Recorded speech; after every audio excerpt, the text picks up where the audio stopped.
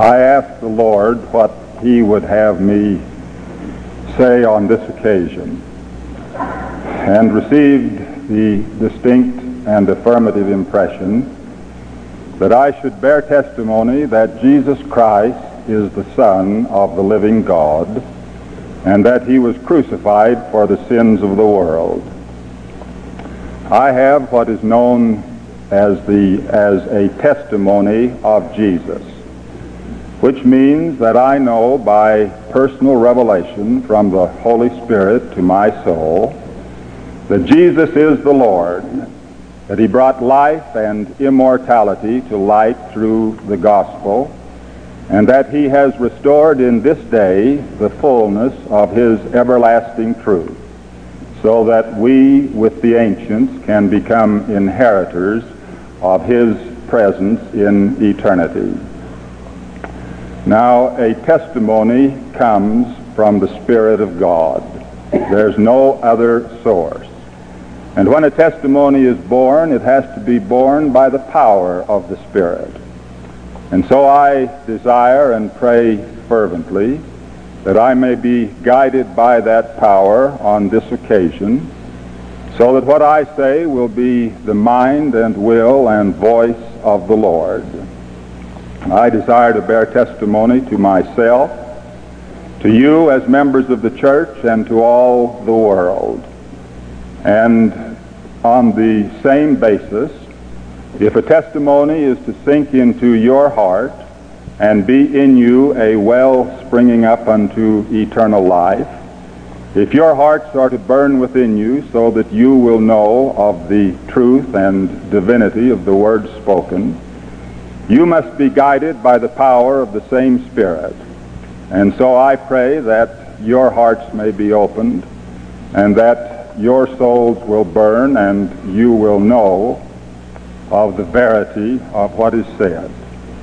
I think I'll take the liberty, by way both of testimony and to set the tone for what is involved, to read these words of my own composition. I believe in Christ, He is my King. With all my heart to Him I'll sing. I'll raise my voice in praise and joy, in grand amens my tongue employ. I believe in Christ, He is God's Son.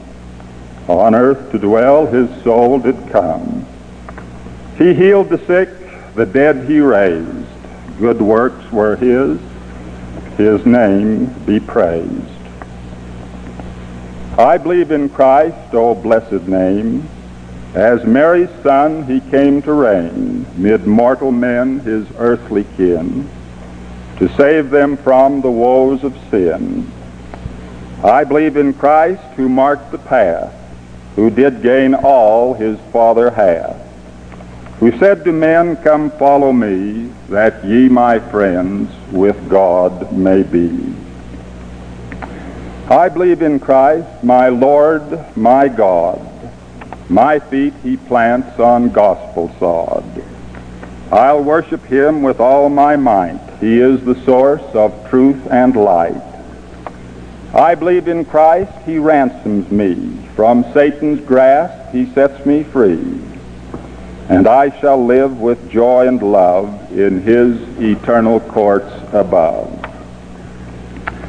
I believe in Christ, He stands supreme.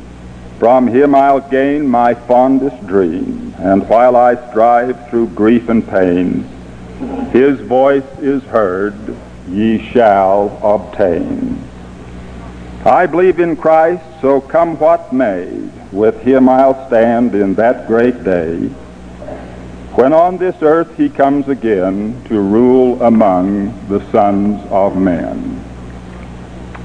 Now, salvation originates with God our Heavenly Father. Indeed, it is to be like Him, to inherit, possess, and receive what He enjoys.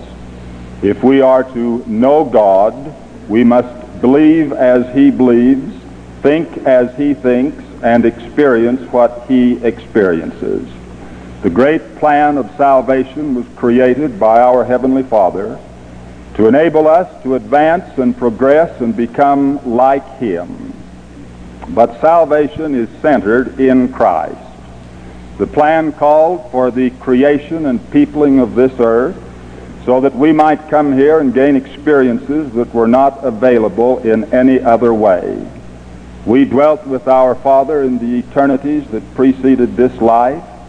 We were present when the great cry went forth from Him through the midst of eternity, "Whom shall I send to be my Son, to work out the infinite and eternal atoning sacrifice, to put in full force and operation the terms and conditions of my eternal plan?" And we were there and beheld, in the poetic language of Elder Orson F. Whitney, this occur: "A stature mingling strength with grace, of meek though godlike mien, the glory of whose countenance outshone the noonday sheen. Whiter his hair than ocean spray, or frost of alpine hill. He spake, attention grew more grave, the stillness e'en more still. Farther the voice like music fell, clear as the murmuring flow of mountain streamlet trickling down from height of virgin snow. Father, it said, since one must die, thy children to redeem, whilst earth as yet unformed and void with pulsing life shall teem, and mighty Michael foremost fall that mortal man may be, and chosen Savior thou must send, lo, here am I, send me. I ask, I seek no recompense, save that which then were mine. Mine be the willing sacrifice, the endless glory thine." Now, salvation is centered in the Lord Jesus Christ. In the language of the angel who came to King Benjamin, salvation was and is to come in and through the atoning blood of Christ, the Lord omnipotent. Joseph Smith was asked, "What are the fundamental principles of your religion?" And he answered, "The fundamental principles of our religion are the testimony of the apostles and prophets concerning Jesus Christ, that he was crucified, died, and rose again the third day, and all other things that appertain to it are only appendages. That is to say, the atoning sacrifice of the Lord is the center of all things as far as we are concerned. God, our Heavenly Father, created us, without which we would have no existence. And Christ the Son has redeemed us, without which there would be neither immortality nor eternal life. Now, the glorious thing that has happened in this day is that the heavens have been opened, that God has spoken again, that he has called living oracles, men who are apostles and prophets, to be his mouthpiece, to declare his mind and his purpose and his will to the world. And this message is in the restored gospel of Jesus Christ and is administered in the church which bears his name. Now, my voice is the voice of testimony. I bear record of the truth and divinity of this. But my voice is not alone. It's not one voice crying in a wilderness.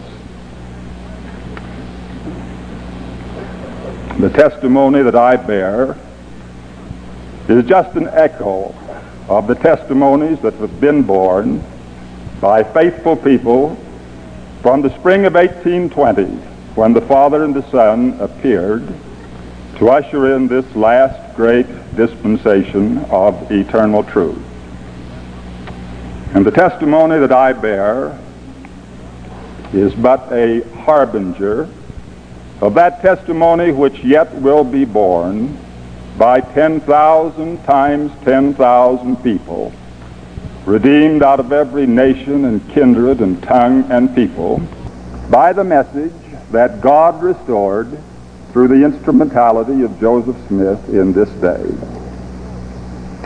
And if there's one wondrous thing about this work, it is that it's true, that there's saving efficacy and virtue and force in the gospel of Jesus Christ, and that the power of God unto salvation is found here in the tops of these everlasting hills and spreading out to all the nations of the earth as rapidly as people in them accept the testimony and witness that is born and believe the truths that our fellow representatives proclaim. This is a day in which God has said that all of gathered Israel shall be witnesses of his name. Ye are my witnesses, saith God, that I am. This is a day when he has said that every elder in his kingdom, everyone who holds the holy priesthood, has power to speak in his name, to have the Holy Ghost bear record and enlighten his mind, and to proclaim the truths of salvation. I proclaim these truths and desire in my heart to have men believe and obey. I think I can say with Nephi that the fullness of mine intent is to persuade men to come unto the God of Abraham and the God of Isaac and the God of Jacob and be saved, because the work is true, because salvation is in Christ, and God being our witness, it is true. In the name of Jesus Christ, amen.